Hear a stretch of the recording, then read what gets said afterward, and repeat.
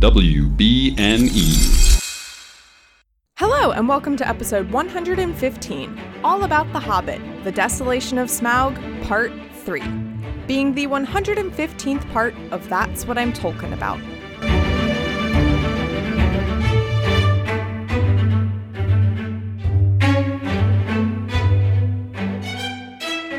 Hello, my name is Mary Clay. If that's too complicated for you, just call me MC. And today I'm joined once again by Allie Gordon. Allie, thank you so much for coming back. Yay, thank you. I am back to talk barrels, of which I am now an expert. So many barrels. I am your Frodo-loving barrel baby. Amazing. I feel like I always have to give a really long title name, and that's today's. It sounds like what high school theater kids do for a warm-up. Frodo-loving barrel baby. It's like a kid Frodo-loving barrel baby. Facing the corner of his black box theater being like, everybody give me a second, I have to warm up. Frodo-loving barrel baby, Frodo-loving barrel baby. And then he goes on to play Pippin in Stephen Schwartz's Pippin. And yeah.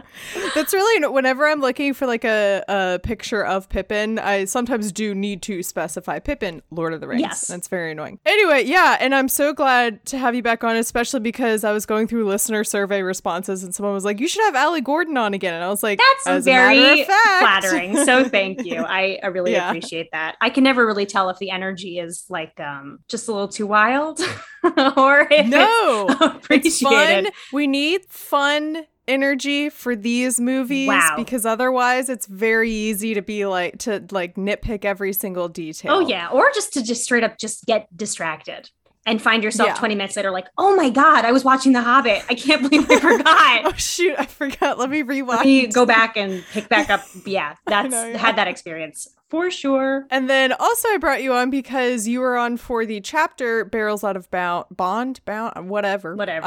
And I was like, oh, that'll be interesting to have someone on who was on for the chapter. And then now we're seeing how it was translated to screen, which was very different than I imagined. Yeah, and also, reading it. To be honest, I did feel like an expert the minute I started watching it. I was like, well, that's different. Actually, what happened was I did actually feel real smart. So I appreciate that. Well, why don't you give me your general overview opinion of the Hobbit movies? Cool. I saw the first one in theaters and I fell asleep. And I was very mad at myself because I never fall asleep in movies. And so I was very disappointed with myself. And I was like, I'm going to go see the second one. And I will not fall asleep. Can you guess what I did? Did you fall asleep? Fell asleep. So that is not great. I'm also not like a chronic fall asleep in movie or they're just too slow. However, the things I think are great are the score. The casting is pretty unilaterally fantastic. Oh, yeah. Everybody's great in the movies. I don't know. I don't even think they're badly written necessarily across the board. I'm not there are definitely moments that I find kind of cringy, but I think it's maybe unfair to be the script is all bad, because it isn't. And so that is sort of what I was reevaluating last night when I was watching this part of it. Is I was like, there are parts of this that are really fun. And then there are parts of this that you're sort of I don't really understand why this was added. Who thought this was important? Who thought that people who like Lord of the Rings in general would be I gotta have more orcs. You know what I mean? It feels so out of touch with the real opinion of what people love about the movies. And then I never saw the third one in theaters because I learned my lesson. But I did watch it eventually when it came out. You're not the first person to say that about makes me sad. These movies. You are not the first person, and I guarantee you won't be the last person I encounter. I know. And it wasn't even at home. It wasn't even I was having a beer at home and I guess I fell asleep. I truly in the middle of a movie theater was oh shoot.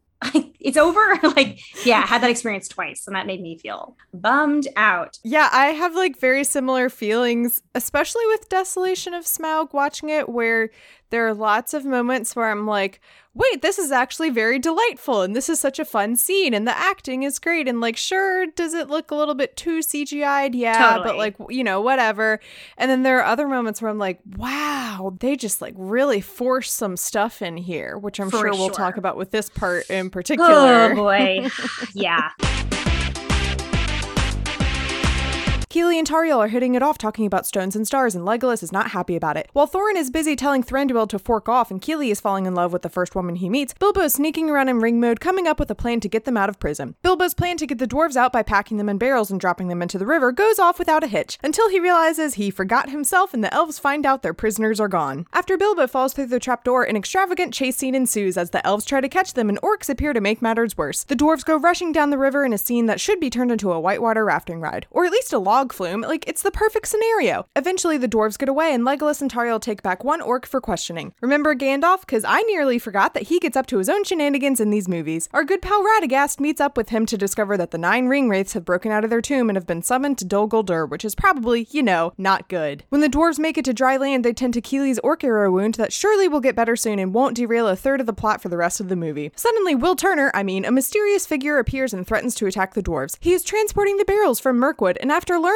that the suave, mysterious, mustachioed man is also a single father with a tragic past, the dwarves convince him to smuggle them into Lake Town. Meanwhile, the orc that Thranduil is interrogating offers up a whole lot of information with very little prompting. He reveals that there is a growing darkness coming upon them that will lead to the death of everyone in this world. Oh, and also that Keely was poisoned with the arrow, but that's really not the most important. JK, Tauriel's already taken off in pursuit of the dwarves to save her boyfriend that she's had one conversation with. On the boat, the dwarves get their first glimpse of the Lonely Mountain and are renewed with hope. Bard successfully smuggles the dwarves into Lake Town by hiding them in barrels of fish, manipulating an absolutely useless character named Alfred, and bypassing the network of spies in Lake Town that's headed up by Stephen Colbert. While hiding out in Bard's house, we learn of the attempts to take down Smaug during his first attack on Erebor and Dale. Legend has it, one of his scales was knocked away, creating a weak spot in his armor. But that's just a fairy tale. It's not like these characters exist in a world where there are dwarves, elves, dragons, magic rings, and treasure, so there's no way that actually could have happened. Thorin discusses their plans to make it to the mountain by Durin's Day, which is in 2 days. The weapons Bard gives them aren't good enough, and they can't leave until nightfall anyway since they're being watched, so they're stuck there for now, which is probably for the best considering Keely looks like he's hiding a zombie bite. Bard overhears their conversation, and the name Thorin sounds familiar to him. Looking up at the Lonely Mountain, he remembers something and runs off, ordering his small children to not let a pack of dwarves leave. We pick up with Keely and Tauriel having a conversation, and this moment is what they're going to base the romantic subplot on for the whole movie, rest of the movie. Yeah, that's rough. Again, I do think the casting is pretty good, and I do think they're both turning in pretty good performances, so it doesn't have a ton to do with their contributions to it. Yeah, but it is sort of funny that it was it's kind of like the equivalent of meeting a girl and being when and where were you born? I'm going to check your star chart, unless you don't believe in that, in which case we don't have to do that. Do you know what I mean? Yeah. It's all right, interesting. And then she talks about love and the moon. Yeah, it's a little rough. I don't know what to say. I don't know, I just don't feel like they formed a connection. My problem here is that, I jokingly said when I was first watching the movie, that moment when she, throws the dagger in the forest and kills the spider and Keely, turns around and stares at her in amazement. I jokingly was I don't know what's happening here, but I ship it. And I wish they had, kind of kept some of that same energy. Yeah. And then I realized later, I was oh, what I want is what they did with Legolas and Gimli in the Lord of the Rings movie. Literally, exactly. I want that playful banter. Kind of there was a really brief moment when she was putting him in the cell and he was aren't you going to search me? I might have something down my trousers. And she goes, or nothing. Right. I'm that's fun, playful banter. Use that for the, it loses the fun playfulness. And it also completely loses the ooh, you're an elf. I don't know if I should be trusting you, or any of that. It just completely goes out the window so fast. I guess if you had his beautiful head of hair, I might also be whatever, and give up on the playful banter. I was gonna say his amazing puppy dog eyes. Yeah, long eyelashes. It's I guess I would also be whatever. As annoying as this plot line is in terms of it detracts so much from the actual story, I really hate how much I am in love with Keely, because I'm he's just so gosh darn cute. Yeah. And hot, and they really nailed it on that one. I hate it, but I guess it's happening now. Yeah, it was just, and that's a criticism of just them trying to fit women in and kind of retroactively fix some problems that are kind of unfixable. And they're no, she's gonna be a total badass. This bitch is gonna shoot arrows and throw daggers better than the guys. It's gonna be cool. I cannot tell you what her personality is, but she's gonna fight.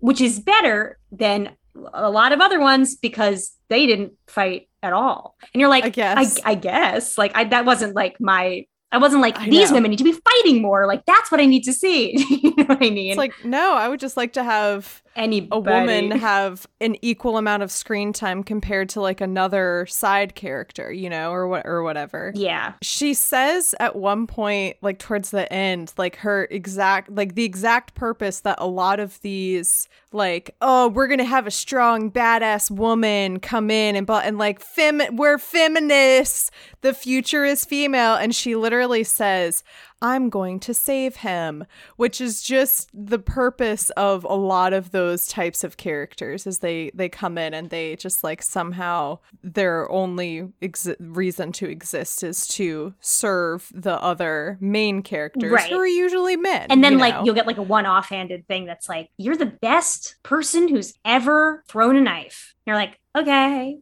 I guess good for her. I'm really proud. Is that her personality? Yeah, I don't really get much personality from her. And I also don't get much personality from like her relationship with Legolas. Yeah, I could never tell if it was like, I don't get it. Because it's like he's known her for a really long time, I think that even in this section, he mentioned something like, my father took you in when you were young and I've known you all your life. And so I'm like, does he say that? There's like a part where he's like, my dad's gonna be really mad at you for doing this. But then he also was like, you're an amazing warrior. My dad has offered you protection for as long as you've been with us. You know what I mean? I don't know. The image it paints in my head is sort of like a brotherly, sisterly kind of like, we were raised together. But then, knowing Lord of the Rings, sometimes your like fourth cousin is also your soulmate and you marry them in the end and turn mortal for them. So I don't know. Sometimes your sort of stepsister is also your very distantly related cousin, and then you fall in love with her. You know, and then she becomes immortal for you. And then so you marry each other. Whatever. Yeah, it could be kind of whatever. So yeah, in that moment I was like, so they're brother and sister or soulmates. Really hard to tell. Really hard to tell. It's a choose your own adventure. Exactly. Here. But yeah, they have a conversation that's kind of first like him being like, and anyway, I love my mom. And then they talk about the moon. And then that's sort of the whole conversation. It all feels very forced. Yeah. So Keeley is in his cell and he's like tossing around this stone. And she's like, what's that? And he jokes around with her and is like, it's a talisman that is cursed for anyone who touches it that's not the owner to die a terrible death or whatever he says. And then he's like, or it's just a stone, you know, whatever. That kind of like playful energy is what I think they should have kept, like somewhat like, you know, back and forth antagonistic, like whatever is what they should have kept going for. And then, instead he's like, no, it's from my mom and she wants me to come, which obviously I guess that makes Keeley her favorite son because Feely got nothing. Yeah, maybe nothing Feely at has all. his own token, but who knows? But yeah, it's like, I feel like there could have been something kind of fun in the writing of like the old guard versus new guard, so to speak, that like the older dwarves are like all about tradition and we do things this way. You can't deviate from the way we've been doing it forever, blah, blah, blah. And then like the younger ones who are hot magically are like, it's cool. We can be more chill. Do you know what I mean? And like sort of like maybe a little bit more aligned in like the way Bilbo works, where he's like, we'll just talk to them. We don't have to like make a whole to-do about it. Why don't we just have a conversation? Why don't we all be friends? Yeah. Literally, Bilbo has a moment like that later in this section, which was great. Again, that was a good piece of writing. I really liked that. Yeah. And then so they start, I don't even remember how they start talking about, oh, that's right. He's like, wow, that's some party going on up there. I heard no party. We see no party. There wasn't even like a subtitle that says like party noises, background noise, yes! or whatever. I also watched with subtitles. Not a single thing. And especially because in the book, we talked about this last time, they like it's painted in great detail that they are the party elves. They are like doing it up and they are doing it right frequently. And it's like we never get to see it. It kind of sucks. But then she also like kind of describes it where she's like, we eat the moon and eat all this. And I'm like, no, I want to see it. I know, I want yeah. to see these guys like getting high off the moon.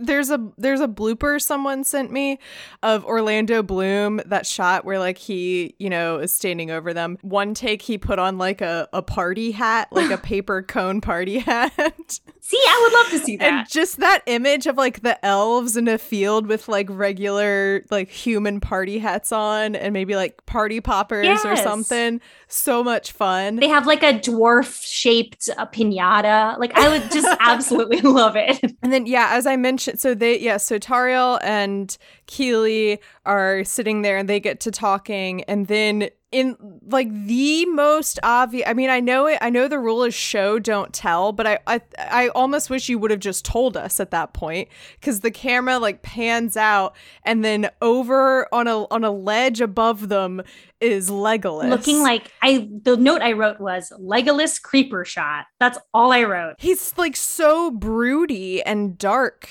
in these movies in a way that doesn't really connect with how we see him in Lord of the Rings. Yeah, it's very, and also like in Lord of the Rings, something that was kind of fun about him is that he was like, he had the air of a person who like learned a lot, but then it was like, oh, you must have learned a lot from like books and stories. Your like real world knowledge is like not particularly comprehensive. Like you're sort of like a baby in the world, but like you've heard a million stories and you've got really good eyes or whatever it is. And like he thinks he can like hold his own and is like, I can handle everything. And then like, but what's funny is that he's, when, you know, by the end of these movies, he's gone through like a lot of battles and he's killed like all these orcs and like so many things. I know. I actually do think it does sort of a disservice to the character that like, you know, and love. Like, I don't think it is a backstory that substantiates the character that you love. Yeah. And like Legolas is not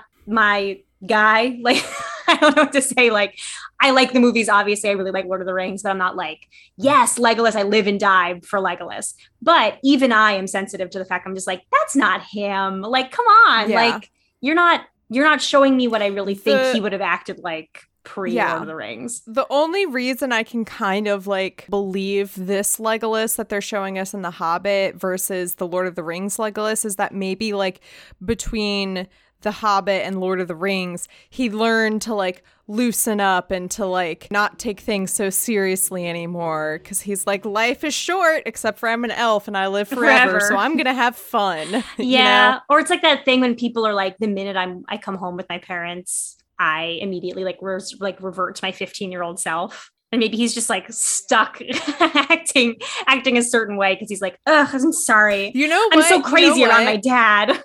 Maybe like every kid going to college and everything. Legolas is just a product of his environment and his upbringing. And looking at the way Thranduil is, it makes sense that this Legolas is the way he is. Yeah. And then, spoiler alert, at the end of Battle of Five Armies, Thranduil is like, you should go off and look for a certain ranger. Yeah, that part's so funny. He's like, describe him more. It's like, I don't know, tall, beautiful, dirty hair, hot. I don't know. Just like find a guy like that. Looks like he could just pin you to a tree and make out with you hardcore, and you would immediately become pregnant. He could be kissing an elf or something. I don't know. Just find him. That's a pretty good description. Yeah, his jawline could cut your throat. Yeah, you can sharpen a knife on his jawline. I don't know. Find that guy. God. But yeah, no, Lord of the Rings is basically him going off to college and smoking weed for the first time. Yeah, so maybe he goes out into the world and he like unlearns some of the things and behaviors that Thranduil taught him. I think like it's only natural that after the Lord of the Rings movies have come out and we're familiar with Legolas and we know he's from Mirkwood, I understand why they like brought him into the story, because I think watching The Hobbit and they come into Mirkwood and they're literally talking to Legolas's dad, I think you would naturally be like, so are we going to see Legolas? Yeah. I don't think I'm like anti-seeing Legolas in some way or another. But they didn't have to turn it into a whole plotline for him. He could have just come in and like stayed in Mirkwood, you know? Yeah. And maybe he's like one of the elves that like throws them in the cell. Yeah. And that's it. Or even if like we wanted Toriel to be a big thing, that scene with her leaving and being like, gotta go save this guy I love now. He could have even had that scene and been like, my dad's going to be mad at you. And you know how my dad is. And her be like, sorry, I got to risk it. I love this guy. He's hot.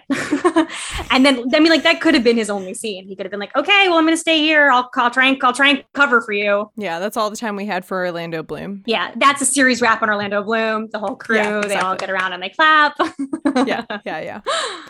So, my gripe with this love triangle and everything. Oh, which by the way, so the romance between Keely and Tauriel was always intended to be in the movie as early as 2010, and her relationship with Legolas was going to be strictly platonic. But when reshoots were done to turn it into 3 movies, the studio forced them to write Legolas into the love story and turn it into a love triangle. Evangeline Lilly and Peter Jackson admitted they hated the idea of a love triangle and just wanted to tell a simple love story. So the fact that like all these like really forced moments to show us like, hey, it's a love triangle is true to life in that they were forced to do that, and therefore they didn't really give them like put much attention into the love triangle. I respect that. I mean, like, I don't like love the final product, but like I respect that wasn't the authorial intent, so to speak. Like, they like, didn't. okay, yeah, cool. They didn't want to do that, and it was the studio. Yeah. So the way that I would have done like the love triangle is you establish that like Legolas and Tauriel are childhood friends, and you know they're very playful and close with each other. I literally wrote like this whole long paragraph, and then I was like, oh my god, that's actually like a really good idea. You have to like write that. Maybe I should call Peter Jackson up. You know what you need? Anyway. We need another Hobbit movie. Do you want to do another take? I will direct it. Let's just get like another chance at these Hobbits movies. I'll come in. I'll write it. I'll fix all your problems. Yeah. 5 movies this time. You have them be close friends. They've always been, and there's always been that undertone of like, are we gonna cross this line between friendship and more than friends? You know, whatever. And then all of a sudden Keely comes in and Tauriel finds herself falling for him, but doesn't want to fall for him and is in denial about it. And then finally Legolas is like, no, you're in love with him, but I want to see you happy. So you need to go be with him and let's go do that because your feelings for him are more important than my feelings for you. And I would rather have my friend be happy. I mean, like, I feel like that could have been in the movie. Like that could have been in the movies as it is right now. And instead I got like no chemistry between Thranduil and Legolas. Oh my God. Okay. Very different film. So many characters. Extremely different movie. Tauriel and Legolas. I got like no chemistry. That's basically. fine. Lee Pace has chemistry with everybody. Oh my God. And that's his problem. So good. I love him He's so much. Good, but in a way of like, I'm like, am I attracted to you or do I like slightly fear you? Like a little what's of going everything. on? My first note that I took when I was taking this was, oh darn it, I like just missed Lee Pace by a moment because I didn't know if he was going to come back in the clip that I was watching. I was like, oh, we don't get to see him, and then we did, which is great. But just like, he's so good. He's such a good actor. This is the only movie of the trilogy in which he does not appear on the elk. Fun fact. Oh, I love the elk. You missed it. That was a fun little He's so tall. He's like 6'5" or something like that. Oh my gosh. He looks really tall. Yeah. So then what happens at the end of this scene? I think we switch to him with the ring on in the like scary gray. Bilbo, is like kind of sneaking around trying to get the lay of the land, figure out what to do. And that's when he overhears the elves talking about like, oh, we have all this wine and oh, these empty barrels are supposed to go to Lake Town, blah, blah, blah. And then one of them puts the ring of keys up on a hook and he grabs them and sneaks off. When he appears to save them, the rest of the dwarves are like, oh my God, Bilbo, our best friend here to break us out of prison. And I'm like, shut up. I know. And he literally, there's a line where he's like, also, by the way, be like, quiet, please. Shut up. Ugh. And I've been joking that the dwarves have 5 brain cells, collectively. But like the more, and I made that joke like maybe like one time, but there are so many other moments where I'm like, oh wait, no, they have 5 brain cells collectively. One thing I remember thinking when I was reading the book is like, I don't think that they all get their own personalities necessarily. They're just kind of a big company just cause. But in a book, it's fine because if you're not literally reading the name, you're probably not picturing them. Do you know what I mean? Yeah. Or at least, certainly that's how my brain works. I'm not like a super visual person. So if they're like, the company moved this way and Gloin said this, I'm basically only picturing him. So I like everybody else just kind of fades into the background.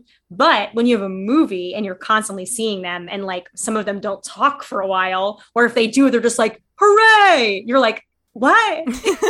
Like, what's your contribution to the group here? Mhm. Like, what do you know? What is your skill? Are you really good at fighting, maybe? And like, they never really answer that question in the movie either. So it's like, it just is like a large group of seemingly dumb people sometimes. My goal is that by the end of covering the movies, I'll be able to name each, like I know all of the names, but I can't match the names to the faces.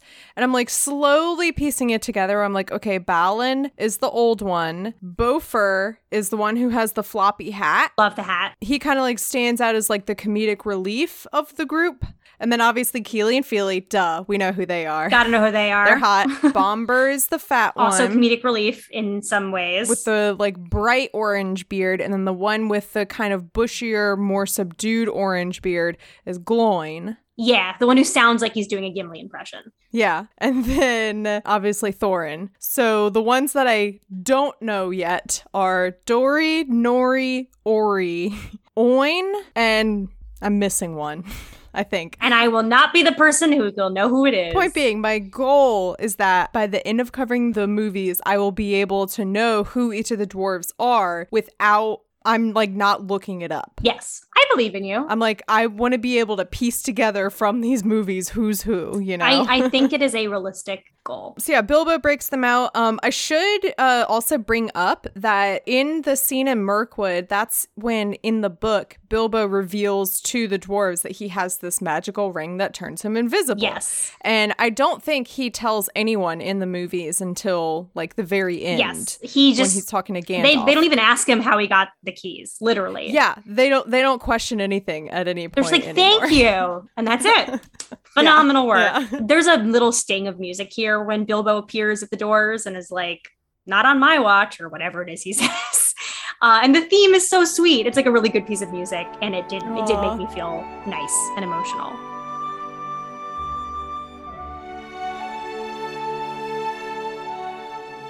Bilbo's also, he's getting really good at like taking the ring off at like just the right moment and popping in with a little quip. Yeah, we love that. I don't want to skip ahead too much, but like this segment does have like a couple like really prime, what feels like dad energy moments for Bilbo, which are fun. I like fully buy that that's true about him. In the way that I was saying, like, this doesn't feel like a super true portrayal of who Legolas was pre-Lord of the Rings. This does feel like, I'm like, that's Bilbo. Even if that wasn't in the book, it still feels like so true to like the character that I imagine. Mm-hmm. Him with like his like arms crossed on the boat or like whatever. Like all these little quips feel very like, dad-like. He's still like a little bit fussy, still a little bit like uptight, not like nearly how he was, you know, at the beginning of this, obviously, but like there's still that like hobbity nature about him. Yeah, so Bilbo tells everyone to get into the barrels and they all like climb in and they're all like, what's happening, Bella? And then they all get in and then Bofur is the one who pops his head out and is like, what now? I love that little comedic shot of all of their heads popping out of the barrel to look at Bilbo, and then he says something like, hold your breath or something, I don't know. And then he pulls the lever and they all go down and roll down into the lake below. And this is one of my favorite moments in like, I think all of the, even including the Lord of the Rings movies, is when after they've dropped in, he is so like happy and pleased with himself that he pulled this off. And then the door closes and he realizes, oh, I'm still here. I'm alone. Yes. It's great acting. It's really funny. And it fixes the problem that we talked about when we like did this in the book, which is that like it doesn't feel like Bilbo was so stupid that he wouldn't remember to get into a barrel himself. Like, this like fixes it 100% because it's like, it in a way that's believable. Yeah. And also like it makes sense that like, how could somebody pull the lever if they were in a barrel? Okay, fine. I'll stay behind. I'll get everybody out. And then to be like, right. Wait, now I need somebody to do that for me. Like, it makes perfect sense to me. There's a problem here. Oh no. Yeah, he just has he just like stops. And he has just like a very funny way of like, he has a way of crossing his arms that I don't know if I could describe in an auditory medium, but he kind of like puts his palms into his like armpits. As opposed to like crossing it like a way a normal person would, where you're like your hand rests like on your forearm. It's like on top of and it's so funny every time. Martin Freeman has a lot of like very specific physical mannerisms about a lot of his performances that are like across. These all feel just really real these all just feel really real to me. Like I just like they Yeah. feel like a very realized character, and I like appreciate that a lot. Yeah. And it's funny. Martin Freeman is just really, really great in this role. It's also just like perfect casting. I feel like attitude wise, but also like having to like evoke Ian Holm, but not so much that it's distracting. Like I think it's just like top notch. Oh, he does such a great job. The thing that I noted in particular is how he fidgets with the ring in his pocket. And the way his like the crook of his arm even. Exactly. Like the angle of it. Same way that Ian Holm did it. And I was like, that's such a great attention to detail for the, and like, I don't know if that was something Peter Jackson instructed him and was like, hey, you need to pay attention to like how he does that. But like the fact that he pulled it off so well is just amazing. Yeah, it's excellent. Also, something that I noted before we moved past the barrels was that I was like, wow, those guard elves went from awake to blackout so fast. Oh, they blacked out, yeah. But then I remember Legolas in Lord of the Rings having one sip of a drink and being absolutely faced. And I was like, maybe. No, it's the reverse of that. Oh, no, he's fine. Then what the hell is up with these guys? Yeah, that's a good, because the movies, there's that, it's an extended edition scene in Return of the King where Gimli and Legolas are having a drink off. And he can drink everybody under the table because he's an elf. And then he's like, my fingers are tingling. I think I'm a little inebriated. Right. And then Gimli is like blackout. Absolutely blackout. Okay, so then how these guys get so drunk so fast? It must be, I guess that's just a testament to like how much they drank. That's pretty wild. Or it's just like 100% alcohol wine. Yeah. But that was one thing I was like, they got drunk real fast. Which I guess if that's hard for them means that they drank every single bottle of wine in a 50-foot Or maybe radius. by the time Legolas gets to where he is in Lord of the Rings, he's built up a tolerance from this lifestyle. From the party elf from lifestyle. The partying lifestyle. I like that better, that he built up a really high alcohol No, that doesn't make sense, because when they have that drinking game, he's like, what's alcohol? Yeah, I know. And again, like Mirkwood are the party elves, so it's not like make sense. Make it make sense. So my thing is that when that scene happened for Return of the King, the drinking game, I did not like it. I was like, I think this was better on paper than it was on screen, because it was just like a lot of like burping humor and like, isn't Gimli like such a gross drunk and like all these other things. I'm like, I don't think this like really hit how you guys wanted it to. I think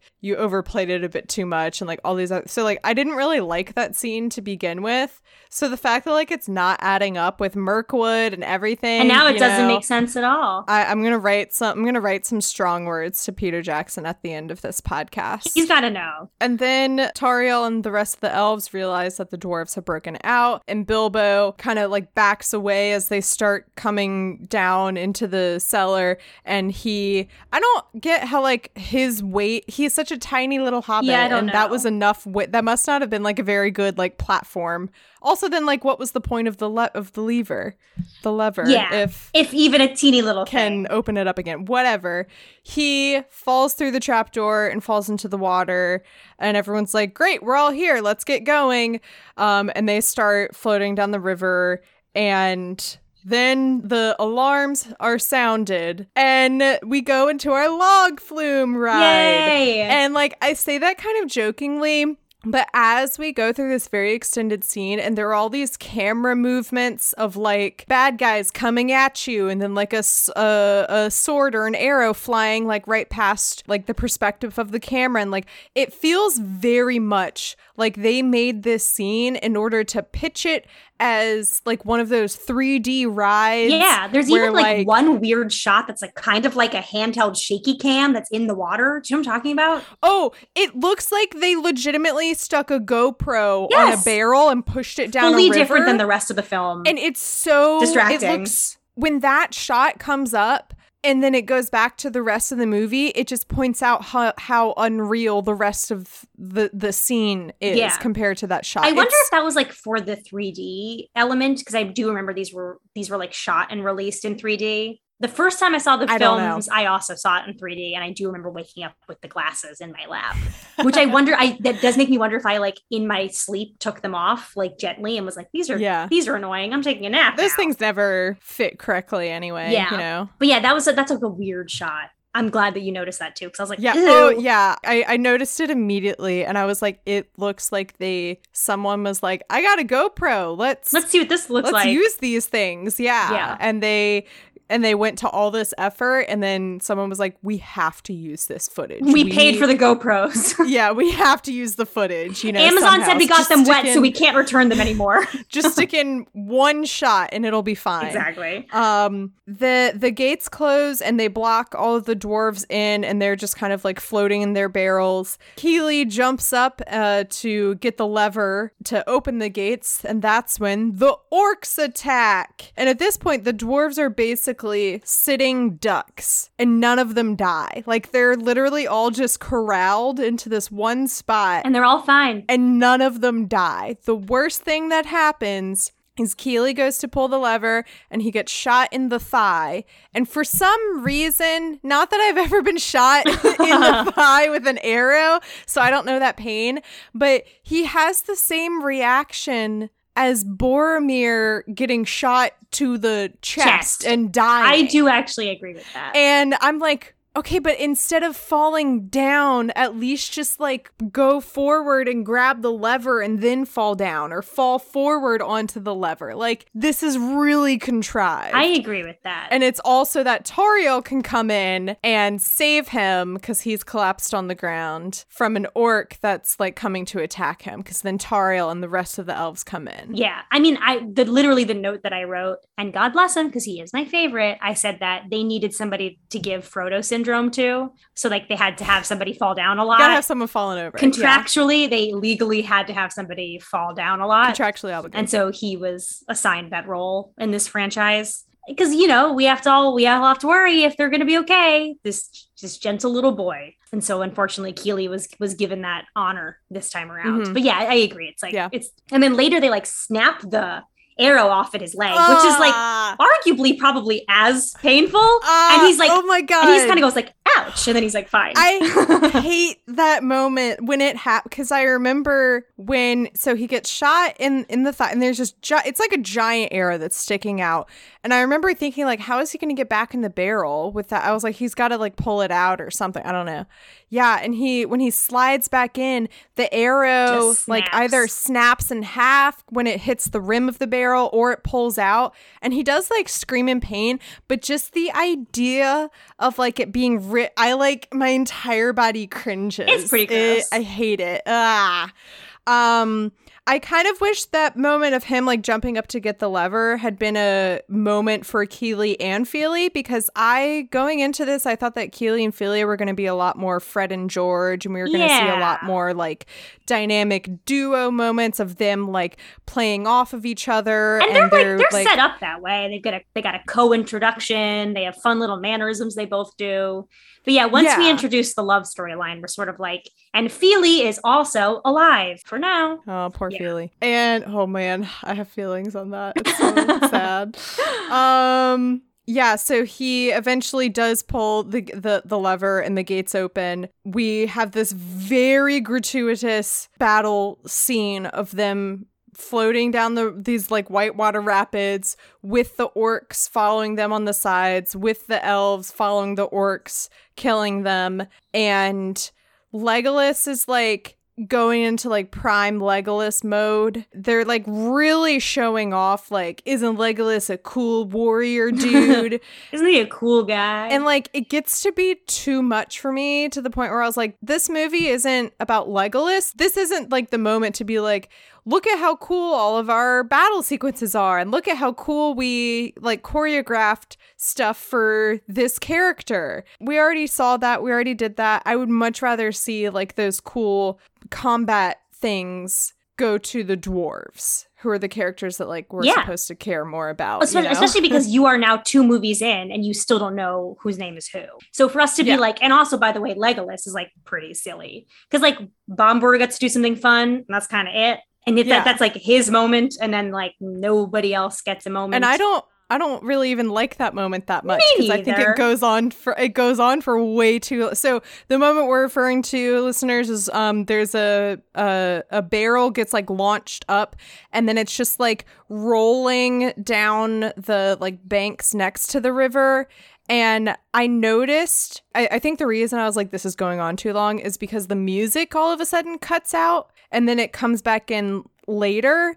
And it's like, for me, it was really noticeable, like the silence. And then I was like, wow, he's been rolling in this barrel for a while. And then the barrel breaks and it is kind of like a funny comedic moment. He like shoves his arm through the barrel and becomes like a little fighting machine in the barrel. Yeah. And it's fun. That could have been the only moment, but whatever. It goes on because that's the thing is this scene goes on for like another like 3 or 4 minutes after that. Yeah. It's just a lot of like, look at how like cool this battle sequence is, because we're like following it down a river. Isn't this cool? And I think it was fun, but I think they did like way too much of it. I mean, that could basically be the tagline for this entire franchise. Is like it was fun, but they much. did way too much of it. Like that's too much. The whole thing. Like it's not like the moments themselves are deeply misguided for them to be like, hey, in the book, literally the barrels go downstream and that's it. Can we make this more exciting? Yeah. That's not a bad thought for a movie, No. but like, it just is so extraneous. And then it's like, wait a minute, if there's orcs, would the elves really care about the dwarves at all? Like, do you know what I mean? Like, I feel so confused of just like, wait a minute, are they hunting the orcs and the dwarves? Or are they like, okay, like what's nix happening? on the dwarves, only kill the orcs? Like, it's so Yeah. mishmashy. And also, like, I know that I'm sure people have said this already, but it's like never more obvious than in this scene. But like, the orcs have no weight at all. Like the CGI of the orcs, like they don't seem to weigh anything. And they are like jumping and flying and splashing into the water. Worth mentioning, there's no shield surfing moment, but there is a moment where Legolas jumps on the body of an orc and like skates it down some stairs. It's kind of fierce, actually.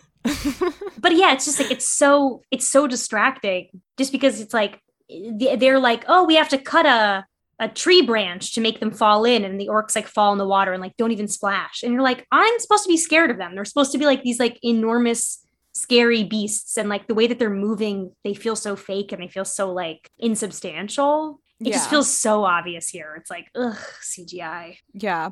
Also, there's a moment where Legolas is fighting off some orcs, and then there's one that comes up behind him, and Thorin throws a sword at the orc behind Legolas and saves him. And I get that this is really only to set up a parallel for Legolas doing a very similar thing in the next movie. Yeah. But there's no reason for why Thorin would save Legolas at this point. Or even be looking at him. Like, Yeah. he'd be like, I gotta save my own ass. I mean, like, that's his whole character line, is that, like, he's like, I don't give a shit about anybody else. I'm here on a mission. I'm here for my guys, and that's it. Let's go. No talking to strangers. Do you know what I mean? Like, it's so, like, out of character even for, like, you know, we're like, oh, he's so single-minded. I mean, whatever. The dwarves all start floating off, and the like pack of orcs is chasing after them. And Legolas and Tauriel, there's one orc left who I don't know if this is supposed to be Bolg, who is the son of Azog, who they like called in at the beginning of this. There was a scene with the orcs towards the beginning of the movie when they're like, Bolg! And then he storms in or whatever. Hey, maybe. I don't know if that's supposed to be him or not. But anyway, Legolas says, this one we keep alive. And again, I was like, this is just not the same. Like, this Legolas is so dark. And like, I don't think the Lord of the Rings Legolas would have been like, oh, we're going to take this orc back and interrogate him. Yeah, but this orc was contractually obligated to set up the next movies, as we will learn later. Yes. Yeah. He had it in his contract. He needed to say those words. We needed him. Mostly unprompted too. Oh yeah. We'll see. We'll see in a bit. Yeah. He basically goes into like the Galadriel monologue from the top of the Lord of the Rings, just like on his own, of his own volition. You're like, okay, we've had enough of this. Yeah. Then we cut to scenes that we both just like checked out. stopped paying attention. Just checked out. Every single time they cut to whatever Gandalf is doing in this part of this movie and the next movie, really, I just lose interest. And I think it's because I've said on previous episodes, I think it's because I know like everything that he's about to do, like with the 9 men / Morgul, whatever, and this shadow being that is the necromancer that we know grows into Sauron. You know, like we know what comes of all of that later. And therefore, whatever they're going to do in this movie and these scenes has no effect. So I'm not really paying attention. And it's also just hard because it's like, it's just sort of Ian McKellen wandering around by himself. And he's like a great actor, so like no shade. But it's like, how many times can I just like watch him run his hand over a wall before I'm like, just checked out? Like, that's not even his fault. He does that so many times. It's just like in the close-up shots of his fingers running over a stone wall, and I'm like, I can't see this again. The way that I write my notes is I'll like section them all. I'm podcaster listeners can't see it. Wow. I'll like section them off with like the, I don't know, a title for whatever that scene is. And I wrote Dol Guldur maybe because I didn't know where he was. Who knows? And then later on, they're like, these are the tombs of blah, blah, blah. And I was like, oh, okay, this is not Dol Guldur. It's just a dark place. Yeah. Whatever. Stone crumbling dark place. Yeah. It's just not good. I did write 2 things for this scene, and only 2. The first one is I wrote, I think I'm a Radagast apologist because I know it falls into 2 camps for you. So I think I am. It's okay. It's okay. I found out I'm in the minority. I'm in the minority that I think Radagast is annoying. And so when he pops up and says, why am I here? Yeah, Gandalf? you were like, I know why. Yeah, that's what I'm saying. But he's there, so he doesn't have to just like run his fingers over a stone wall by himself. He needs for someone 5 to minutes. talk to. Exactly. Well, we need that audience replacement because otherwise, because Gandalf is doing all this like internal thinking of like, oh, okay, I see now. These are the 9 tombs of the 9 men, and they're all broken out of. And if we didn't have Radagast to be like, what's going on? We'd be like, yeah, Gandalf, what is going on? So that's fine by me. But I did tell you because you had also posted a similar sentiment that you had like sort of checked out at this moment. And I was like, I too found that at this moment I had paused it for about 20 minutes and fallen down a rabbit hole of watching people do Sarah Silverman impressions on Instagram. I don't know why. I'm not like a mega fan. I like cannot even tell you how my brain got there, but that was like, that's so funny. And 20 minutes later, I was like, oh my God, I'm watching The Hobbit. Like, it was like so weird. Yeah, I like got a text message and I paused it and I like was around here. And then I was like, oh shoot, I need to like be taking notes for this. I'm recording on this tomorrow. And then I was like, well, I'm sure I'm almost done watching this section anyway. I've been watching it for a while. Nope. And then I was like, no, that was 7 minutes. Yeah, I did not take any other notes on that section, unfortunately. It just kind of was it. The things to note from this scene, Gandalf gets to this dark, mysterious, abandoned place, almost falls over ledges like 4 times. And Radagast pops up out of nowhere. Then this is where I literally so this is my 3rd time watching up to this point in the movies. I watched all the movies once, like the first time through.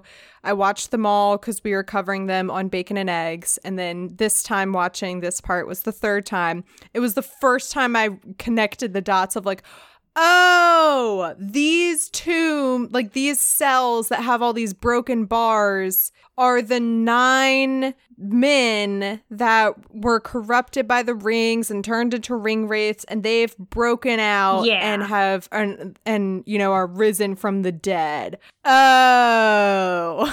And like I do think that that's kind of cool, like lore wise. I don't think it's like super well explained in general. Yeah.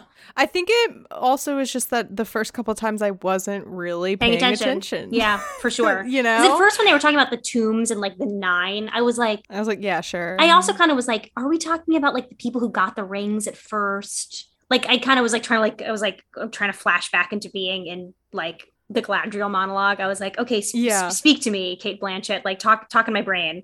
And then I was like, okay, maybe not. You know what I mean? Like it was too much to try and sort of like piece together all at once. I also kind of was like, oh, is what's his name that powerful right now? But I guess so. Growing in power, definitely. And by what's his name, I mean, of course, Sauron. Yeah. A very important character. And Gandalf is like, well, that sucks. I need to get back to the dwarves because I kind of abandoned them. Radagast is like, bro, this is kind of serious. Shouldn't we do something about this? And Dumbledore, yup, that's me. I just referred to Gandalf as Dumbledore, completely, unironically, and unintentionally. And I bet you're wondering how I got here. It started in 2007. Deathly Hallows had just come out. Says, you want me to cast my friends aside? And I was like, you've literally done that so many other times where you just abandon whatever group to go on your own side mission. It happens all the time. Yeah, he loves to have side missions. His whole thing is about side missions. Yeah. And then he'll just be like, I'm so sorry. I'm late. I was picking up Starbucks. It took a long time. Busy. Yeah, exactly. Well, that's what's funny is that, reading The Hobbit, he comes in at the end. It's like, sorry, I'm late. I was picking up Starbucks. Yeah. But then watching the movie, you get the perspective of like, sorry, I'm late. I was driving to Starbucks and then a peacock ran into the middle of the road and I swerved to hit it. And then I ran into a fire hydrant and the fire hydrant exploded and it flooded the entire neighborhood and a building collapsed. And I had to go into the building and say, That's so funny. There's like so much more to the story. Yeah, it's basically like his like Looney Tunes style. Like, you wouldn't believe what happened to me today when I was trying to get Starbucks. Yeah. But yeah. And then at the very end, he gets his Starbucks and he has to like turn around and go back because it was like skim milk and not oat milk. And you're like, no, Gandalf, you're so close. We go back to the dwarves who are floating. So now the river flow has slowed down exponentially. It's a very still river. And somehow the orcs, they lost them. I'm like, how though? Yeah, like, on a one-way river. I was like, how did the orcs lose sight of them unless like there was a part of the land that like they couldn't run alongside the river any longer? But like the last we saw them, the orcs were running directly behind the dwarves. I mean, and I that's similarly a question I have about elves like in general, which is why I was like, okay, when the elves saw the orcs, were they like, forget about the dwarves, who cares about the dwarves, let's kill these orcs? Because if all elves are like Legolas and can see for like 3 miles, they'd be able to be like, oh yeah, the dwarves are there, we should go get them because they're our prisoners. Or were they just like, oh, whatever? But it's like they seem to outrun 2 major foes by simply staying in a straight line for a while. They all, get on shore and Keeley has this moment. I thought it was kind of funny where like he's like really grimacing in pain and he's like trying to like staunch the blood flow on his wound. And then as soon as someone sees him, he's like, I'm fine. Yeah. I'm a cool dude. I'm not in pain. I think that's I'm not in an immense amount of pain. Yeah, I thought it was a fun moment. Again, it's like that thing of like thing for him. The like old dwarf versus new dwarf. Like old dwarf is like super traditional, by the book, we like whatever. And then like, new dwarf is like, nah, it's cool, it's chill. I'm like, I'm gonna deal with it myself. Like, yeah, I'm fine. Thorin is like, okay, we need to keep going. They are kind of like regrouping, regathering themselves. And then we get this very mysterious shadow figure comes out of nowhere and goes to, for whatever reason, goes to shoot the dwarves. I don't understand like why he's like coming out.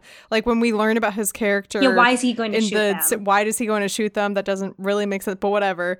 I love a good dramatic, mysterious entrance for one of my favorite characters in the book, considering that we knew nothing about him in the book, essentially. Very true. Yeah, so this dude comes in, and we don't know his name yet, but it's Bard, everyone. Our homeboy Bard is here, and he looks like Will Turner. He really does. When he first appeared, I was like, wait, he's hot? I was like, no one told me Bard was hot. This is outstanding news. They really like went out of their way, I feel, to like costume him in a hot way, and his like wig is hot. They like went out of their way to be like, and by the way, he's hot. And then like as the movie is going on, I was like, he looks so familiar. I can't quite place my finger on it. He's kind of giving me Antonio Banderas vibes. Mm-hmm. I'm like, what's going on? And my friend I was watching it with goes, he looks like Will Turner. And I was like, he looks like Will Turner. He looks like Will Turner and Inigo Montoya. Yeah. It's like a real solid cross section of those two characters. Exactly. Yeah. And so I was like, how did they have Orlando Bloom in this cast? And then how did they costume Bard to look the way he did, and not a single person was like, hey, do you know who this looks don't like? You think? Yeah. Or maybe they did, and they were like, that's great. Maybe, let's roll with it. Maybe what women want is two Orlando Blooms in one movie. Against all odds. Yeah, exactly. Two Orlandos against the world. The science said it couldn't be done, but it could. Yeah. Anyway, yeah, Balin comes up and is like, oh, you're the bargeman that those elves were talking about who is supposed to get these barrels. You're going to Lake Town. And then in this scene is when I was like, oh, wait, no. The dwarves collectively have 5 brain cells and they all belong to Balin. Correct. Because he does a really good job of being like, your coat is really worn down and those shoes have seen better days.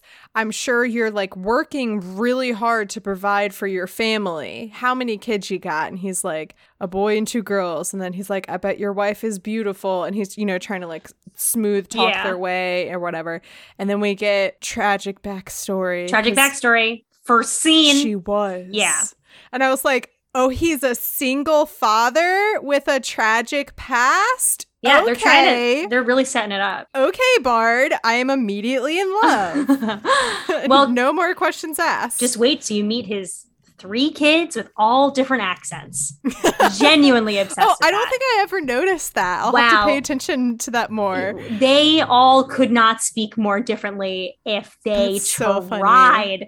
I'm obsessed with it. There's a line later that I wrote down specifically because I was like, how did no one notice? They're children. They're kids. Whatever. They're kids. It's just so funny. So Balin's like, okay, well, I'm sorry I reminded you of all the pain in your life. Anyway, we'll pay you double if you smuggle us into Lake Town. Because Bard's like, I know these barrels come from Mirkwood. They are clearly all damaged. Like, so what the hell did you guys do? You did not leave Mirkwood on good terms with the elves. I don't want to piss them off. And so they're like, okay, we'll pay you double. Please smuggle us into Lake Town. We go back to Mirkwood, where Thranduil and Legolas and Tauriel are interrogating this orc. And Legolas, this whole scene, again, is he's just like so dark and brooding and everything. And I'm just like, I feel like the Legolas I know wouldn't be interrogating an orc. Yeah. I always find like interrogation scenes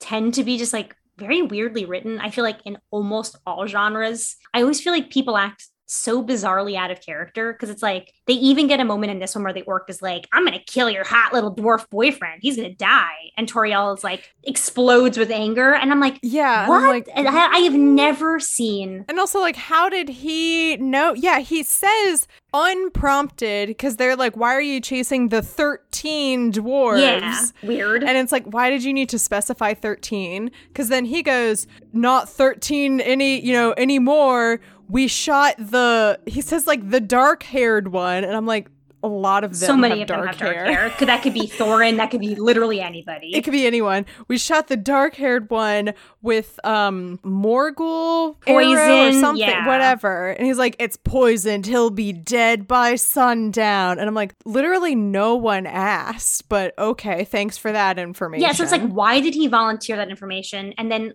that's bad writing. And then her like exploding with anger at him and like almost killing him feels so out of character for what we know of her too. Yeah, and then Thranduil is like, Tauriel, get out of here. Clearly you can't hold your temper or whatever. That moment right there is just enough motivation for her to run out after them, because she leaves the interrogation, and then everything they talk about afterwards, she's not around to hear. So it's not like she could later be like, oh, well, I wanted to stop the impending doom on the world. Yes, they literally hear him talk about it. Yeah, afterwards his contract kicks in where he has to foreshadow Lord of the Rings. She didn't even hear that. Yeah. He, again, pretty unprompted, is like, death will come to the whole world, and like, I'm serving the one. Obviously, like, we interpret that to be Sauron, and then something happens that causes Thranduil to decapitate him.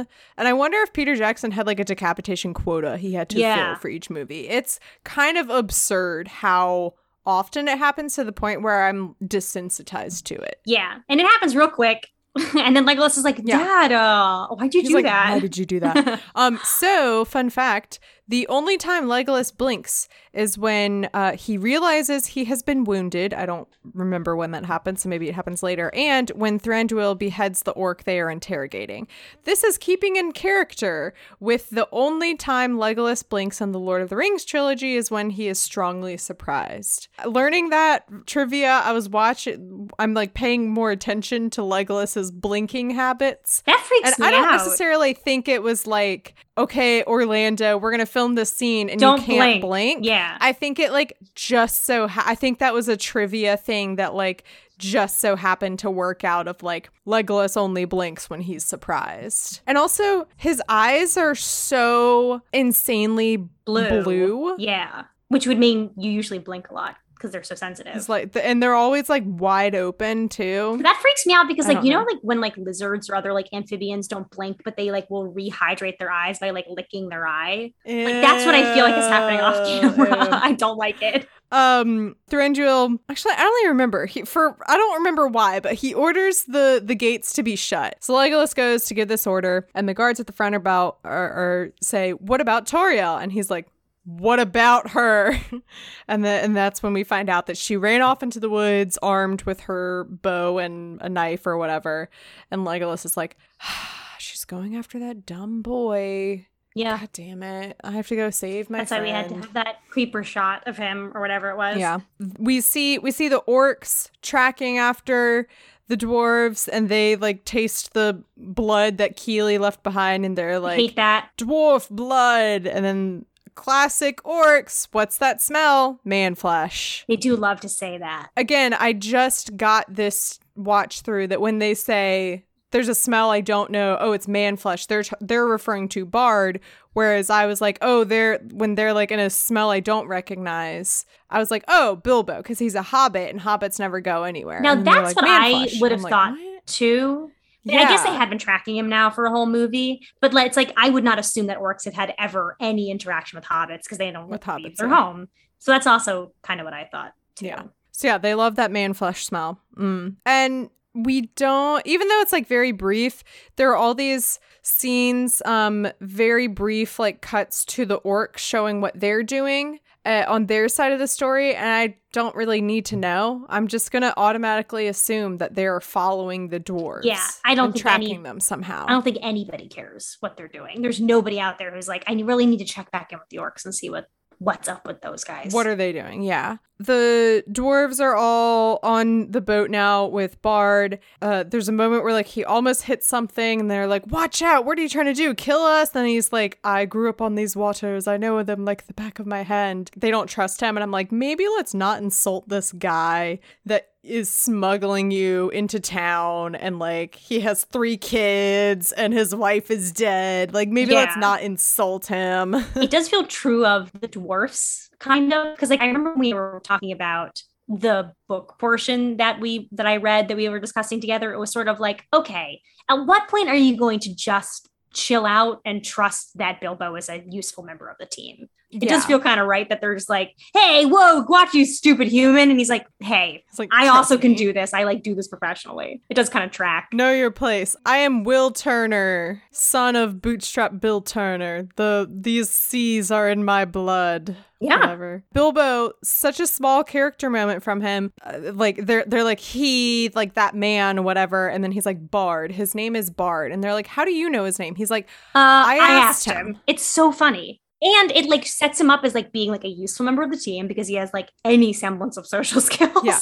But it's such a hobbit thing. Yes. Such a like rule of politeness that he would be you like, would what's never your name? accept hospitality from somebody and not bother to learn their name. And I love that. The dwarves start putting together all their money that they're going to give to Bard, and Gloin is holding out, and I'm like, y'all are going to get a treasure. Just give your just like, come on, give guys. all your money. Like, what does it matter? And then they see off in the distance, like in the mist, they see the Misty Mountain, and they've never been as close to it as they are now, and that kind of puts it into perspective. And so cute. Then they're all like, here, take my money, take all of it, you know. I liked that. That was a good character moment, I felt also.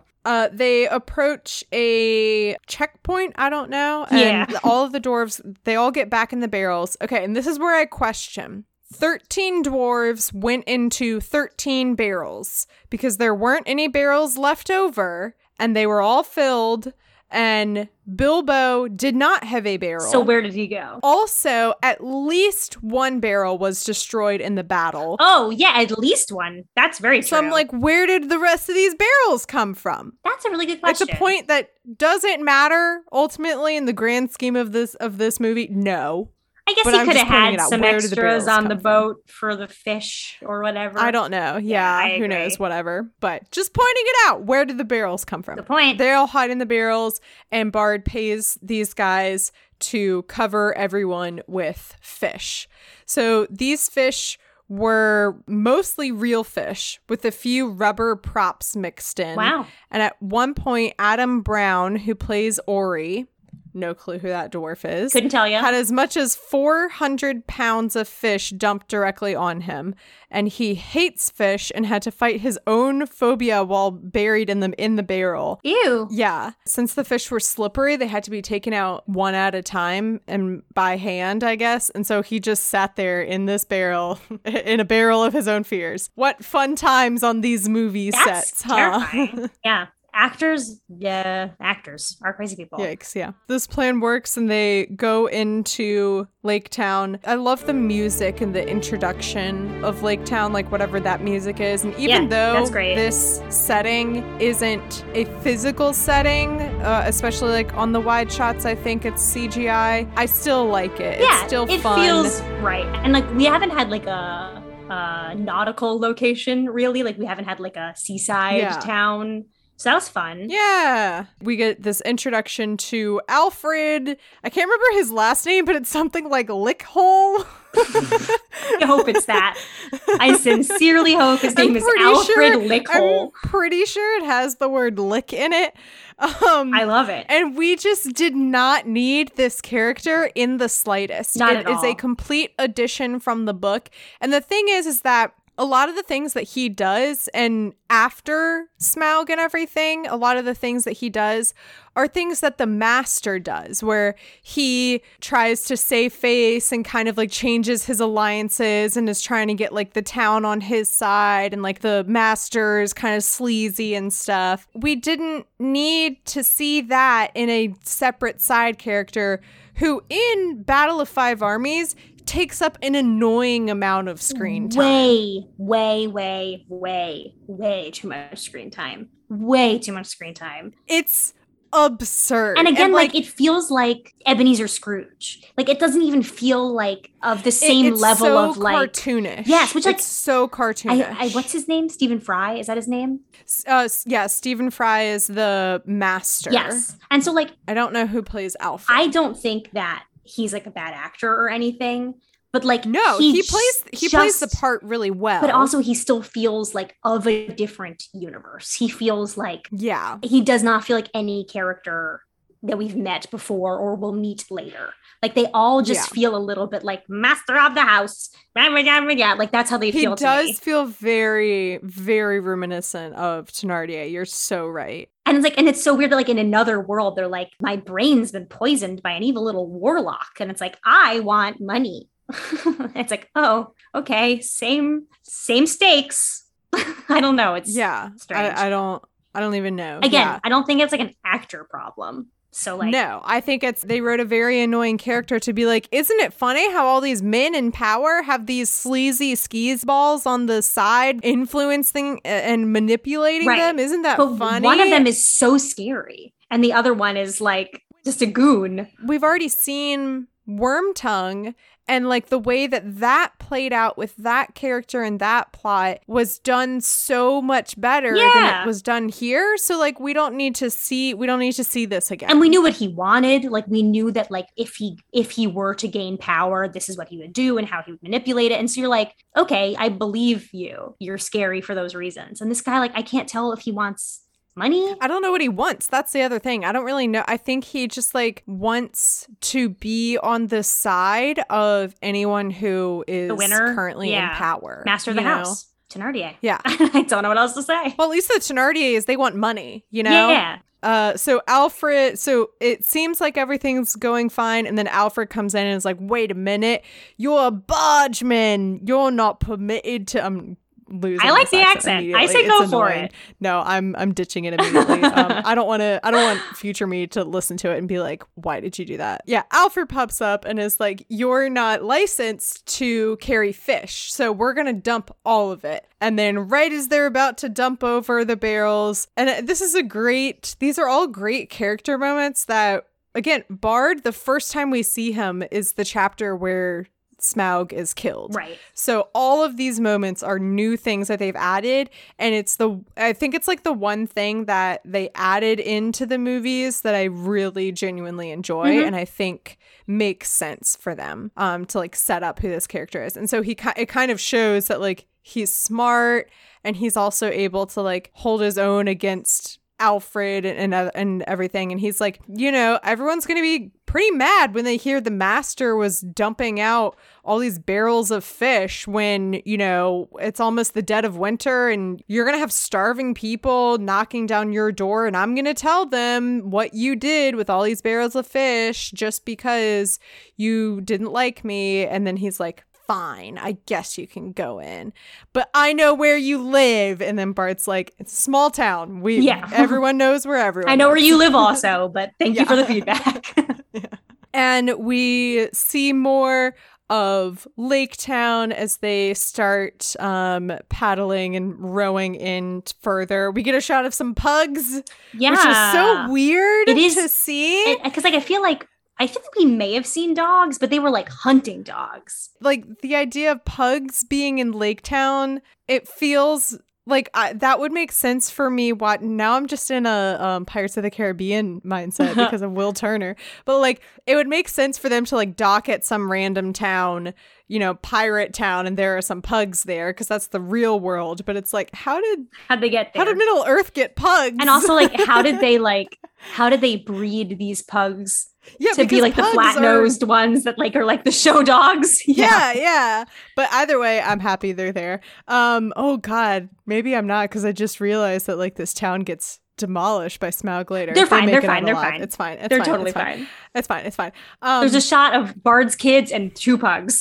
They're totally okay. We see the master, and he wakes up and Alfred is there like groveling at his side, and he is planting these seeds of like, unrest is growing and all this trouble. There's even talk of an election.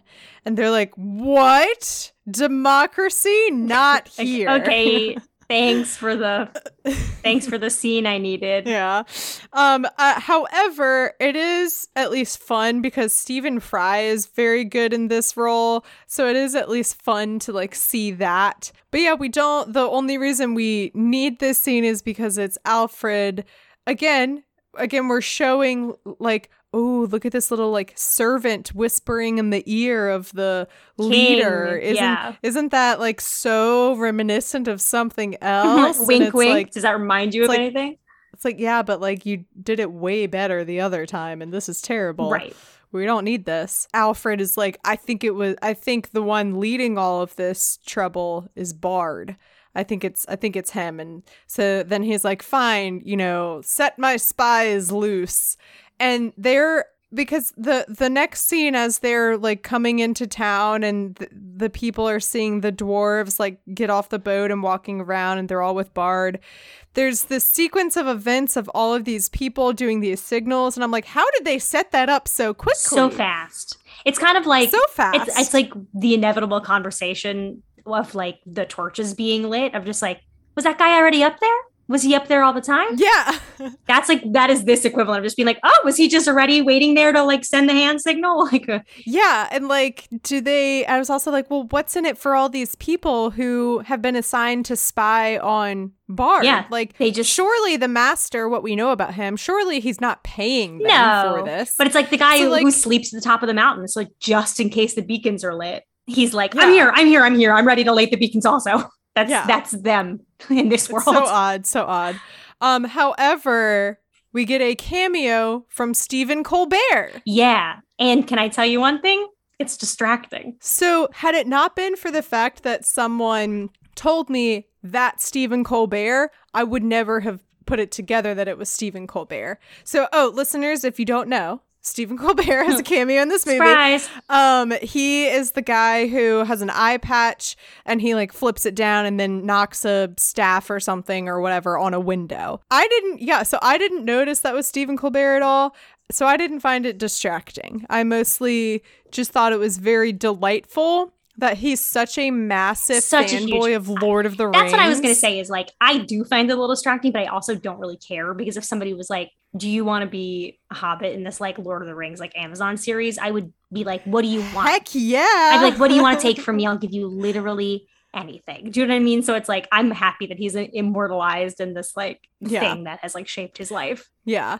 Because if you ever need to like feel better about the world or anything, just watch literally any time Stephen Colbert has interviewed a Lord of the Rings actor or Peter Jackson, or anytime he's like talking about Lord of the Rings or Tolkien. It's so wholesome. Yeah, he knows because everything. His joy is so genuine, and like in particular, so most recently he had Dominic Monaghan and Billy Boyd on, and he did an impression of the, what about Second Breakfast, and Billy Boyd was like, that was really good. Oh, that's so cute. The way that Stephen Colbert's face lights up and he's like clearly like the little boy again reading Tolkien or whatever, and the fact that like he's interviewed like presidents and all these other like insanely notable people and kept his cool, but Billy Boyd saying your impression of Pippin saying Second Breakfast was good is the thing that would blow my mind also, genuinely. So he's so, there's just nothing like someone being really passionate about something that they care intensely about. You know what I mean? Yeah. And that's why it's like, I don't care that I know that it was him. I'm happy that he's happy. I'm like, you deserve happiness in this world. I don't know what else could possibly make you happy. He's a millionaire, but I mean, sure, you can give me some of your millions of dollars, but have fun. Yeah, no, I think that's great. And I also would like lose my mind if somebody was like, your impression of that was really good. I'd be like, I can die now. Thank you. Okay. Thank you. I can die. A boy comes out and yells, "Da!" Yep. One accent. The amount of times they scream "da" in this movie and the next movie is absurd. Yeah. It's one of those things where it's like, I think it's good because it feels like one of those things where like you committed to it on paper, and on paper it was a good choice because you were like, this is good. It feels like a regionalism. It gives them a sort of down hominess that's like not quite so like proper, like the elves or whatever being like father. And it's like, da, yeah, that's cool. It's sort of like Gloucestershire, Northern England. We love it. But then when you hear somebody say it enough times, you're like, I think we've made a grave mistake. Yeah. It's like, we really need to drive it home. This is these kids' father. Da. It's their da. Yeah, it's their da. Anyway, this boy runs in. This is Bane.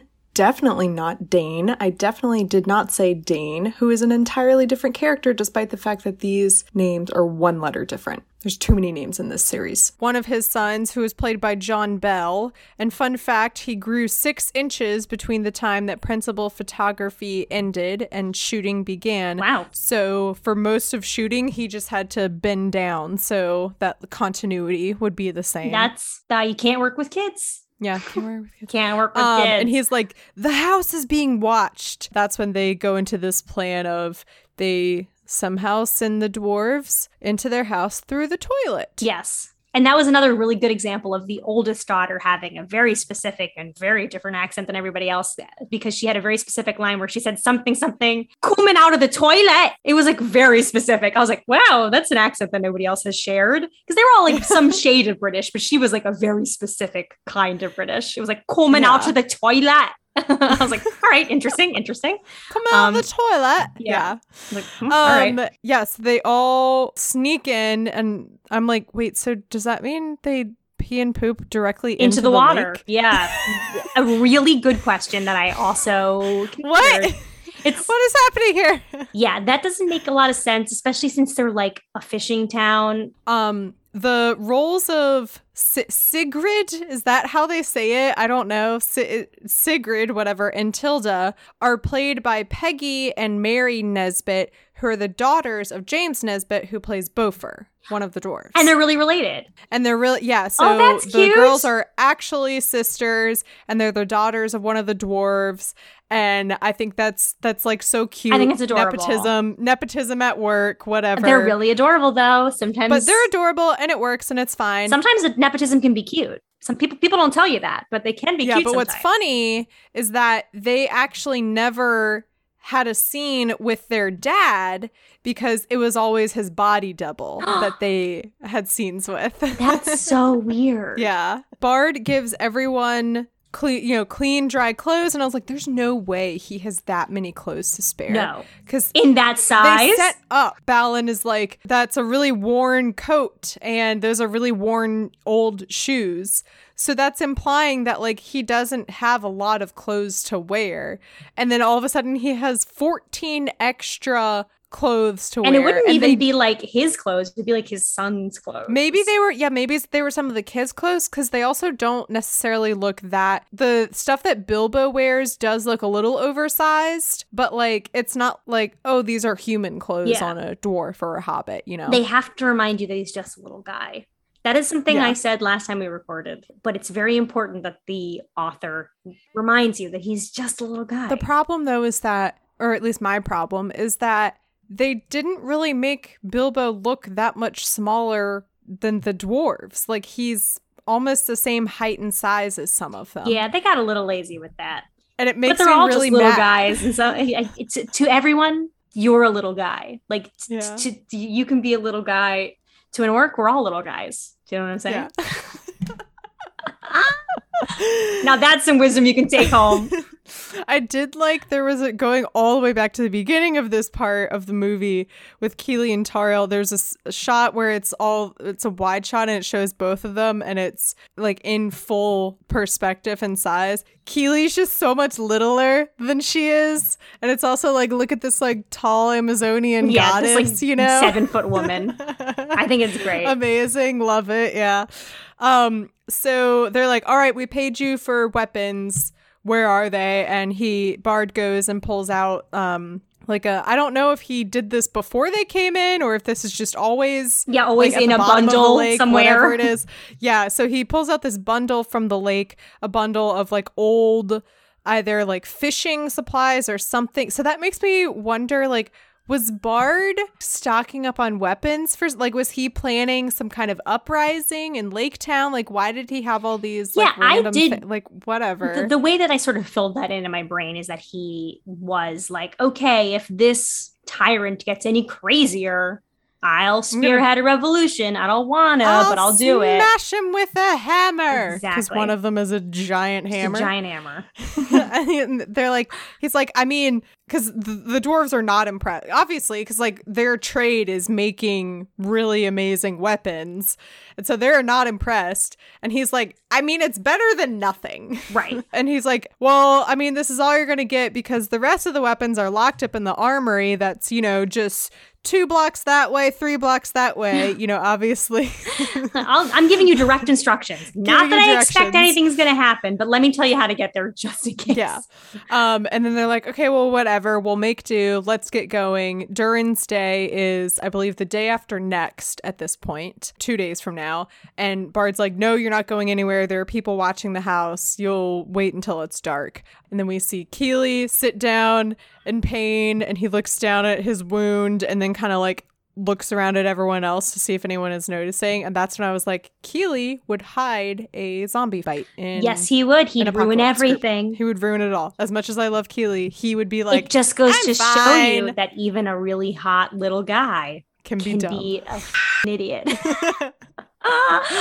But yeah, it's like the way that they sort of promise it, they were like, that guy will be dead soon. He seems like fine largely still, so I don't totally understand the mechanics. And that's what's funny is he goes downhill very fast. From all now, of a sudden I immediately noticed it rather than like it happening gradually or something. And like, I don't know. Was it, this is what I didn't understand, is he was like, it's a poison on a Morgul arrow or whatever it was. And I was like, so is it the poison that's killing him, or is it like the Morgul blade? Do you know what I mean? Is it the fact that it's Morgul? Because when Frodo gets stabbed by the Morgul blade, he dies instantly. I mean, dies, but like, I mean, that's instantaneous. It's like dark enough that, so maybe the poison is, you know, I didn't understand that, because I was like, is it the same thing? Because in one instance he was absolutely gone. Also, I could have just made up the fact that he said Morgul No, I arrow. think you he said might that not have too, because that's in my brain cool. also. I don't know, whatever. Yeah, it was definitely poisoned somehow. Yeah, because now he's going to very suddenly go downhill after being pretty okay. Yeah. Meanwhile, they're all like looking out the window and they see the mountain, and then they see the thing, the launcher. I forget what there's an official name for it, but it's a giant bow and arrow, you know, basically. And they're like, that I haven't seen one of those since the day Smaug attacked Dale. And I was like, how did you know that all of that was happening in Dale? Because y'all were on your own. Y'all were in Erebor running for your lives. And certainly, so whatever. Didn't see it. Like, you didn't see it. You might have heard of it. We didn't see it. Yeah, they didn't see it. So then we see a flashback of Smaug attacking Dale, and we see Gurgian. I forget his name. Girion. I don't know. Greg. Whatever. Good old Greg. It's only with a G. We see him going up to this whatever giant bow and arrow launcher thing and attacking Smaug, and is unsuccessful, obviously. And then they're like, oh, it's such a shame those humans had to be so terrible and have terrible aim, because if they had just killed Smaug, we wouldn't be here right now. Yeah, we wouldn't be here, whatever.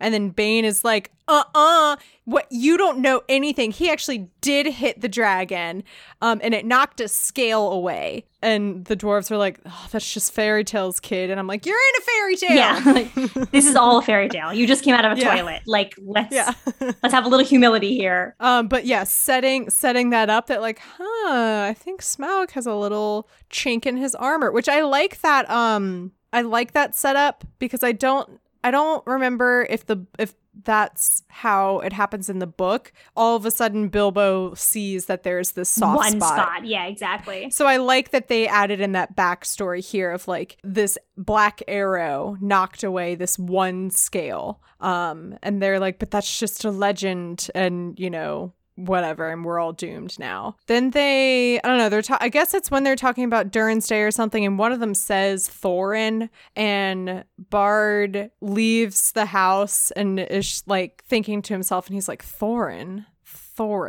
And then he looks at the mountain and is like, no way, that Thorin? I didn't know I had a celeb in my house. I know. And it's just so different from how the book went, where the dwarves show up in Lake Town, and Thorin goes to the guards and is like, what up? I'm Thorin, son of Thror, king under the mountain. You may bow to me. You remember now. me? Okay. And then they have Lake Town throws them a party for 2 weeks, to the point where when they finally leave, the master is relieved because like the economy had shut down while they were there. And instead it's like, oh yeah, he's in my house, interesting. Yeah, and so now they have to be secretive for all these reasons that don't make sense to me, but whatever. Yeah, Bard is like, wait a minute, I've remembered something, whatever, and then tells Bane, you know, don't let them leave, and he runs off, and that is where we will end this segment. It's a lot of don't let them leaves, and then running places. Yeah, and then running off to go discover something. Lots of don't let them leaves. Yeah. But I do like that moment where he's like, Thorin, why does that sound so familiar? That's weird. And then he's like, no way, it's that Thorin. Yeah, he's like, but that's just in fairy tales. It's like, okay, well. It's like, wait a minute. You best what is it? Yes, you best start believing stories, Miss Turner, because you're in one. It all loops back. It's all Pirates of the Caribbean. It's all pirates. What is that, like Ouroboros? Like the snake eating its own tail? We're just it's the circle. It's just the circle of life. We're in a loop. We're Thorin flying. There's not a star in heaven and we can't reach. Did you listen to one of my episodes Did somebody make that exact Already? same joke about Thorin? Literally, we Nope. did. Yeah, we did that. I think John Negroni did that. He was like, "We're Thorin." I mean, it's really hard not to. And then he was like, I can't come up with anything else. And I was like, no, that'll be a really fun way to do like a mnemonic device to remember all their names of like, we're Thorin, Balin, Yes! and then come up Genius. with all of this. But I haven't. That's Ori as and far as it's gotten. Dory, I Gloin haven't and developed the it any- two twins too. Yeah, exactly. It's great. I think it's genius. Yeah. That's Perfect. Patreon content.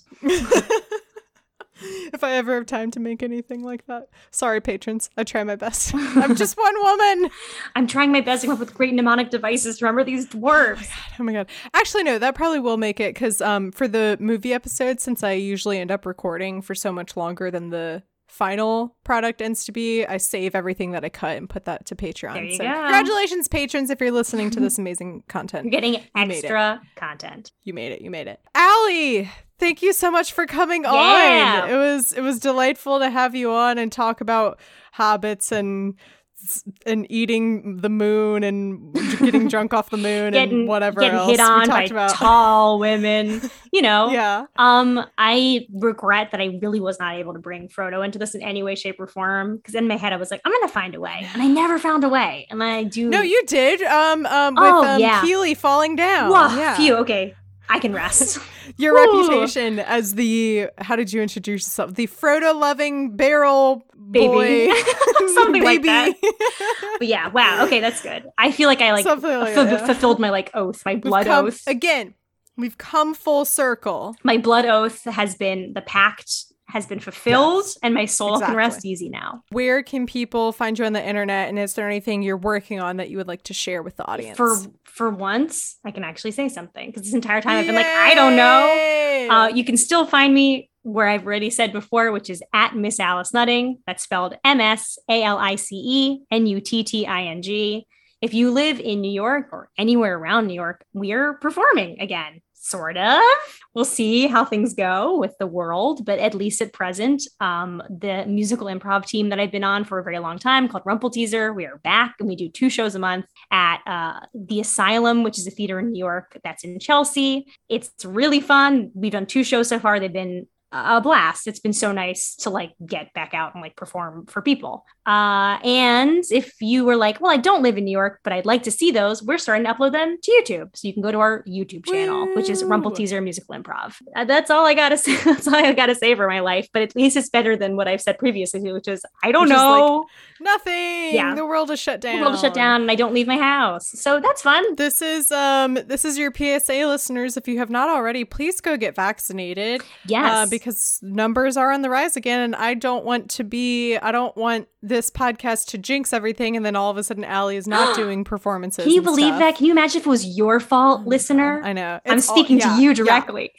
Yeah. So please go get vaccinated. And if you're like, well, then if people are getting vaccinated, but numbers are rising, vaccines don't work. They do work exponentially at decreasing your risk of death or risk of hospitalization or getting severely sick. So go get vaccinated. Go walk to your local CVS or whatever. I guarantee they're doing something. They there. most certainly are doing something almost everywhere. But Mary Clay, you've already been vaccinated. We've had 1 vaccination, yes. What about second vaccination? That's what's going to happen with the boosters, too. We're going to be on to like, what about 4th vaccination? Dibs on the memes. Dibs on the memes. Yes. Although I guess the second dose already counts as the second vaccination. Whatever. But when that booster hits, oh boy, when that booster hits. Those are going to be fun memes. See, listeners, don't you want to be a part of this? So go get vaccinated. You're actually not even allowed to make jokes with us if you don't get vaccinated. So yeah, you're not allowed to laugh. If you're unvaccinated and you've been laughing this whole time, take them back. You have to go back in time and swallow your laughs. I don't know how that works. It'll work. We'll make it work. That's What I'm Talking About is a proud member of WBNE. You can learn more about the network by going to WBNE.org, where you will find all of our shows like Unsobered. Hi, I'm Julia, the host of Unsobered, Badass Women of History and Literature, the podcast where I talk about the women that the history books, history classes, and the general public often overlook, or who just get a brief mention, but we never really know the whole story of their impact on the world we live in. On Unsobered, I share the stories and histories of these badass, amazing, and strong women. And while I tell you the history we don't get from traditional history classes, I get more and more drunk over the course of the episode. So join me to learn more about your favorite women, or to find a new favorite woman that you didn't even know contributed to one of your favorite things, with new episodes every other Friday. The cover art is by Vaishon Brandon. You can support him on Instagram at Vaishon Designs. You can get merch for the podcast by going to tpublic.com/user/talkingaboutpod or following the link in the episode description. You can find the podcast on Twitter and Instagram at talkingaboutpod, and you can also join the Facebook group that is linked in the episode description. You can find me on Twitter at MCWattsUp and Instagram at MCTurnedDownForWhat. You can support the podcast by becoming a patron. Go to patreon.com/talkingaboutpod to explore the different tiers and perks that are available. You can join our Discord server, which is $3 a month. That is an excellent tier to join. Or you can become a sponsor of the podcast like Danny. Danny, thank you so much for all of your wonderful continued support of the podcast. I very much appreciate it. Also, I think I may have said in last week's episode, but I can't remember, Patreon postcards for this summer and the past couple months, sorry about that guys, were just sent out, and September postcards should soon be in the mail as well. If you become a patron, even if it's for the $1 tier and it's only for 1 month, you will get a postcard that is a really cool Lord of the Rings design. And as always, if you like what you're listening to, please rate and review the podcast. Next week, we will pick up at 1 hour, 19 minutes and 12 seconds and continue to 1 hour, 57 minutes and 26 seconds. It starts with Legolas finding Tauriel as she's following the dwarves, and it goes to Bard saying super dramatically, "Not if I kill it first." Well, yes, Allie, again, thank you so much for coming on. Do you have any parting words for the audience? Ooh, yeah, just remember that no matter how you feel, if you're feeling good a certain day or bad a certain day, everybody's a little guy to somebody. You could be feeling like a big guy some days, but some days you're just a little guy. You're a little guy to someone. You're always a little guy to somebody. So be humble. And that's what I'm talking about.